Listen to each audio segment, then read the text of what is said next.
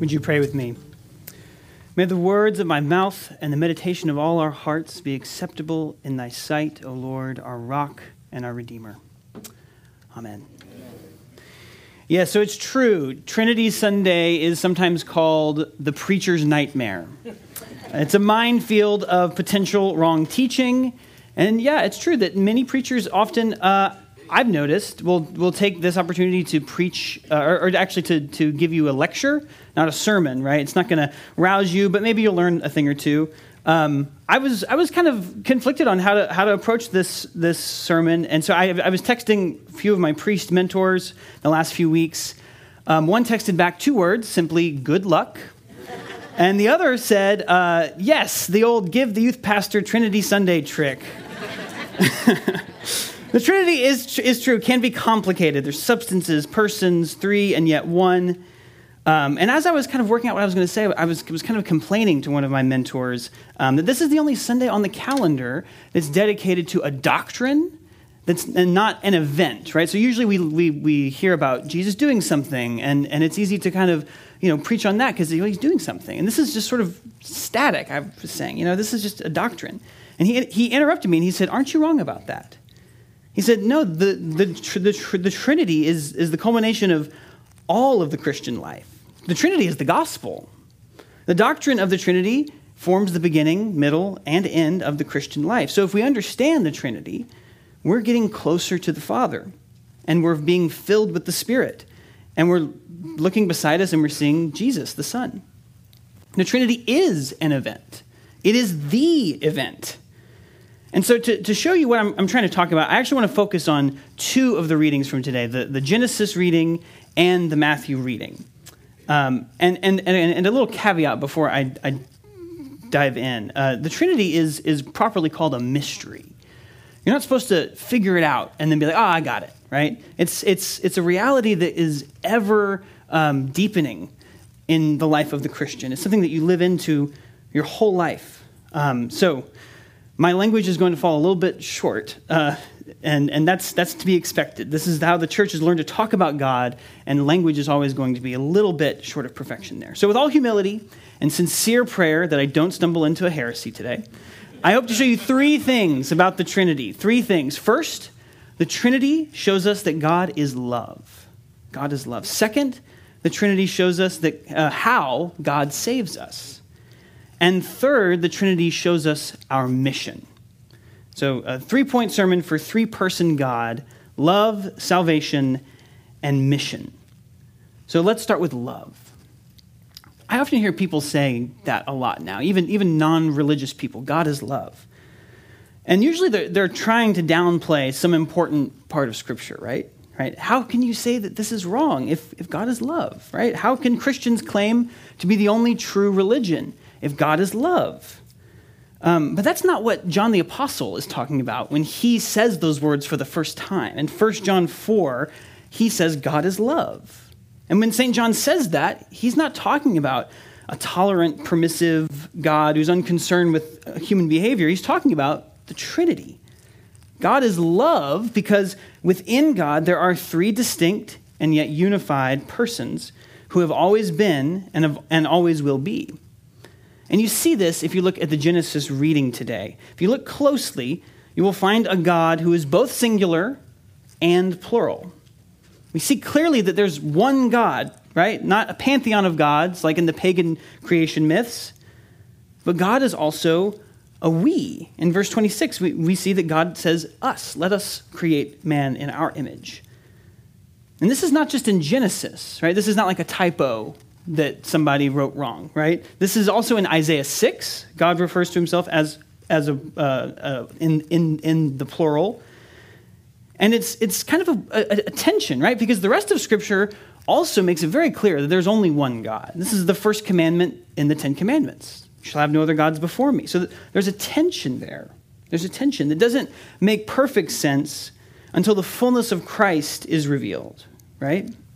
But you can still see glimpses of the Trinity, even on the first page of the Bible. If you look at verse 1, God creates through his spoken word, and his Spirit hovers above the waters. So we have Creator, Word, and Spirit right there. So God is singular, but he's also a community. Most importantly, God is a generous community. He is ready to share his creation and give away his power. Our Genesis passage also makes a connection to the way God is, to the way humans are. Verse 27 says we are made in his image. So this means that within the love that we see in humans, between spouses, between parents and their children, there's an echo of God's love that he is within himself. God's love is creative. It generates, it's outgoing, it reaches out. And our love, when it's functioning right, is like the love of the Trinity. It's productive. It doesn't stay within itself. Take, for instance, in a marriage, a man and a woman's love overflows and is fruitful. Verse 28, right? And this is a great mystery that is really deserving of its own sermon. I've really been thinking about this as I spend endless hours staring at my newborn son. Because when you look at a new baby, it's impossible to tell where one parent begins and the other parent, starts, right? It's like, no, I think he has your eyes. No, he has my eyes. No, I think he has your ears. No, I think they're my eyes, right? And you can get into these kind of back and forth, right? There's a singularity and a plurality. And everyone is the product of two people who at one point loved each other. And there's something about that that's Trinitarian, right? It's no mistake that two of the three persons of the Trinity are parental, right? The Father and the Son. One Anglican writer points out that parental love is a really good example of what sort of love God has for humanity. Because parental love is desperate. It's outgoing. My son is just 3 months old, and I'm just being introduced to this. Parental love is the most unconditional love. Love of parents for their children is fierce. It's protective. When your child's in danger, you'll do anything to relieve them. Even more so when your own child puts themselves in danger, whether it's through addiction or mental health issues or not living up to their potential. Love doesn't stop. In my years as a teacher and now as a youth pastor, I've seen this play out over and over again. Parents will buy any plane ticket, seek out any specialist, go through any amount of pain for anyone, or in situations that anyone else would think are hopeless. And in like fashion, our Heavenly Father sent his Son. He spared no cost. And that's why the Trinity is not just an interesting fact about God. It's only the Christians who can say that God is love, a communion of three in one, a loving God, a committed God who spares nothing. Yet despite this eternal love, we know how the story ends in Genesis, with betrayal, disobedience, and ultimately death. But that's a really good segue into the second point, because the Trinity also shows us how we are saved by God. God is love. God is like one of those Newton's cradles. Have you seen those? Where they always have motion going back and forth, and all you have to do is just get it started, and it just keeps going, right? God is like that sort of perpetual motion of love, and salvation is entering into that kind of love. And our gospel today, Jesus gives instructions on how to do this. There's 2 steps. Verse 19, first, you baptize. And second, verse 20, you teach. Did you know that when you were baptized, you weren't baptized by a minister or a congregation. You were baptized by God. When you went under the water, your old self died, and when you came out, your new life began. That's Colossians 2. You're a new person, an adopted son or daughter by means of your baptism. Baptism is a death, it's a funeral of your old self, and it's an adoption ceremony into your new family. And as members of a new family, we get to eat at the Lord's table, the Father's table, every Sunday. We have a new life now. John, in his gospel, has Jesus saying, "Truly, truly, I say to you, unless one is born of water and the Spirit, he cannot enter into the kingdom of God." So baptism gives us Spirit. It gives us the Spirit. Notice all of this language about baptism is Trinitarian. In our reading today, we're baptized into the name of the Trinity. You're adopted by your Heavenly Father, put to death with the Son, brought to new life, and given a new breath, new spirit, right? But it's not just an adoption. Baptism is also a unification. Through your baptism, you are united to Christ forever. So really, salvation is living inside of the Trinity. And there's a fancy word for this. Some theologians will call this mutual indwelling. It's very fancy. Millennials, if you are still living with your parents, you can bring this up. You can say, Mom, I'm not mooching, I'm mutually indwelling. Right? But basically, it just means what Jesus is talking about in John 14. He says, the words I say, I do not speak on my own authority, but the Father who dwells in me. Believe me that I am in the Father and the Father is in me. The three persons of the Trinity are one. They live in a perfect unity. And through baptism, you are brought into that. Or as Paul says, it is no longer I who live, but Christ who lives in me. You are inside the love of God. But that's just step one. That's just step one. Step two is teach. Jesus goes on to say in verse 20, not just to baptize, but to teach, to observe all that I have commanded you. It echoes what Jesus says in John 15. If you keep my commandments, you will abide in my love. Baptism turns you into a child of God. And observing the things that God has commanded you is like learning the family tradition. It reminds me of a story of another mentor I had in college. I went to school for music. So my voice teacher was this guy named Clifton Forbes. And he's a very famous opera singer. He tours in Germany and Italy, and he's very well sought after, sings in all these different languages, but he is like the most country, down-to-earth guy. Like, he'll show up to voice lessons with dirty cowboy boots. And he's just very, very direct, and he always has these little bits of wisdom that he would share with his students. Choir parents will understand that singers are very anxious, cautious people, right? We're very worried about getting sick or eating the wrong thing. And so we would always ask him, Cliff, what am I allowed to eat? Can I drink this kind of tea? Before I'm singing, can I eat cheese? And he would look back and he would say, if you treat yourself delicate, you will become delicate. And I love that. It's very simple, right? And I think that applies here, right? If we act like Jesus, if we obey what God has given us in his word, we live up to the gift that baptism is. Remember, though, that this is all still within God, right? God who is love. We don't do it on our own strength. We live within the Trinity.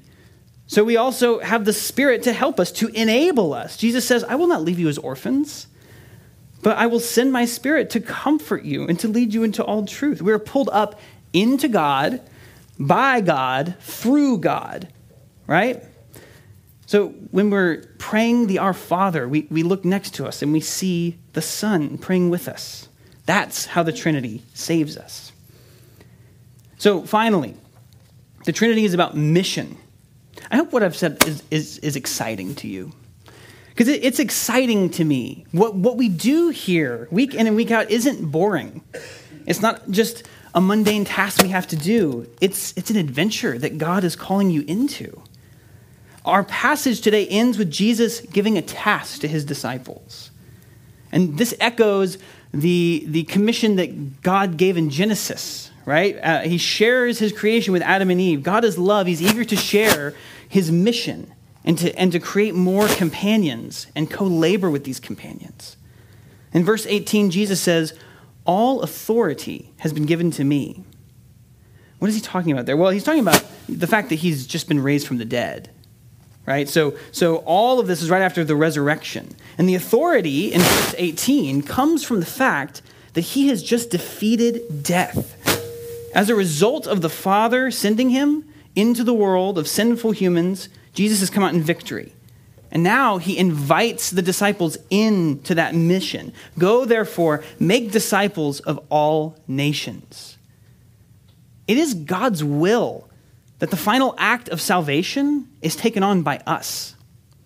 God in his wisdom left behind a community on earth indwelt by his Spirit. And this isn't plan B, right? This is the best way, Jesus says. John 16 says, it is to your advantage that I go away. The mission of the church is not just to understand the mystery of God or to experience them ourselves in word and sacrament, although we do that. We want to understand God. We want to experience him, but it's also to expand the love, to be fruitful and multiply his blessings. That's why I think, I don't have a source on this, I think the church year is divided the way it is. We have the part where all the stuff happens, right? Do you ever notice that? Like in December, it's like, oh, there's Advent and Christmas and Epiphany and there's Lent and Easter and all this stuff happens and there's vestments changing and feast days. And then we just have like 20 weeks of nothing. It's like ordinary time. And there's like, why does everything just go away? Well, it's because that's the gospel. God becomes man. He reveals himself to us. He dies for our sins. And then the rest is about us. It's about the church, expanding the kingdom. So what does that actually look like? Well, it looks like Redemption Frisco. It looks like Redemption Frisco because what did we just do here? Like a month ago, we baptized people. We're going to baptize that kid in a few weeks. We discipline people with the word of God. We bring them into all truth. I've witnessed this. There's like a bunch of people here who have really difficult jobs and spend time in the morning and the evenings studying the word of God. We gather every Sunday to celebrate the Lord's Supper and enjoy him in the sacraments. We gather in our homes throughout the week. I've heard amazing stories about the small groups who are forming here. We visit each other when we're sick or in need. Misty and I had a train of people who were basically strangers bringing us food while we were, with a newborn. This is part of the mission, going out, being sent, as Jesus says, as the Father sent me, so I send you. If there's one thing to take away from Trinity Sunday, it's that nothing we do takes place outside of God. Each Christian abides in the Trinity. And so Jesus can say, as he's ascending away, it's kind of a weird thing, right? He's ascending away and saying, I am with you always, even to the end of the age. God is with us. He's with us in his word, in his sacraments. We get to fill up on God here every Sunday and then go out into the world for the sake of it. But here's the real kicker. When we're out on this mission and we're making disciples of all nations, who do we find in the world but Christ himself? Jesus sends the disciples out, assuring them, I'm with you. But also remember, all authority has been given to me. Everything out there is mine. When we leave here and we go on our mission, we find the lost sheep because the shepherd already has claimed them. And I don't usually read full quotes, but I just have to. This is too good. This is an Anglican bishop preaching a sermon about 100 years ago. And the whole sermon's about Christ in the sacraments. He says, you've got Christ in the Eucharist, but now go out into the highways and hedges where not even the bishops will hinder you. Go out and look for Jesus in the ragged, in the naked, in those who have lost hope, and those who are struggling to make good. Look for Jesus, and when you see him, gird yourself with his towel and wash his feet. We are called out by the God who is love, into his love, into doing what God has always been doing, loving, saving, and going on mission to seek the lost. Amen.